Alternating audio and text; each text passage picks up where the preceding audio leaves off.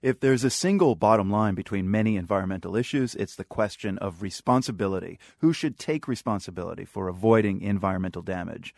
One emerging idea from the business world: pay their executives more. Here's the world's Jason Margolis. Hugh Welsh heads the North American operation of the Dutch life sciences company DSM.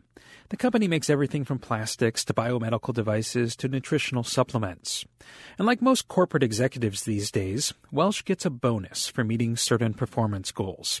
But some of those goals wouldn't show up in most corporate reports. For instance, progress towards the company's goal of lowering greenhouse gas emissions by 25% within a decade. So each year there would be a target set for that annualized greenhouse gas emission reduction, and that must be met or I don't get that portion of my bonus. In fact, for the past 2 years, a third of Welsh's bonus has depended on meeting greenhouse gas targets, as well as targets for using less water and energy. The company has taken on projects ranging from installing solar farms on its properties to returning to natural landscaping to cut back on water and fertilizer usage. Using less energy and water saves the company money right now.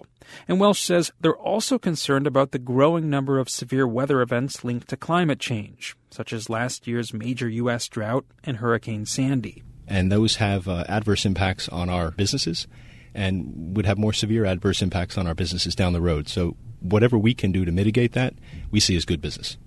Let's be clear. When people get compensated for something, they make sure it gets done well. Mindy Luber says tying executive compensation to environmental goals makes sense.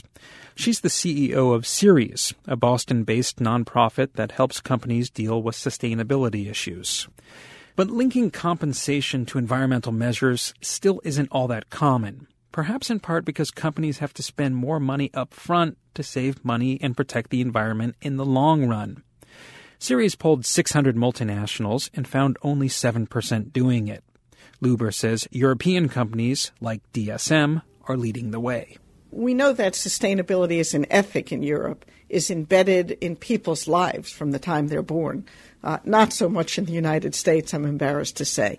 And it's the same with companies. European companies also have to deal with more environmental regulations, and that pushes them to innovate, says Paul Simpson.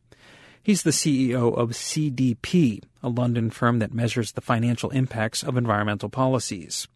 Simpson also likes the idea of tying bonuses to environmental goals, but he says to truly be effective, the tactic has to be integrated across an entire company. Historically, you might have had big businesses with 100,000 employees having 2 people work on environment, right? That's kind of not going to get you very far. If you want to really embed this in your business, you've got to get some or all of your staff to take it seriously, and therefore providing these incentives makes complete sense. If you can change your staff, you can realize the benefits of sustainability far quicker in the business. But resistance among many executives may be hard to shake.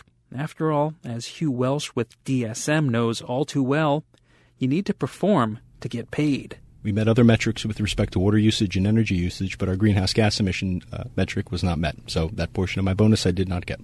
Did that upset you, or is that just the way it goes? That's the way it goes, but I guess we'll redouble our efforts to get there this year. For The World, I'm Jason Margolis.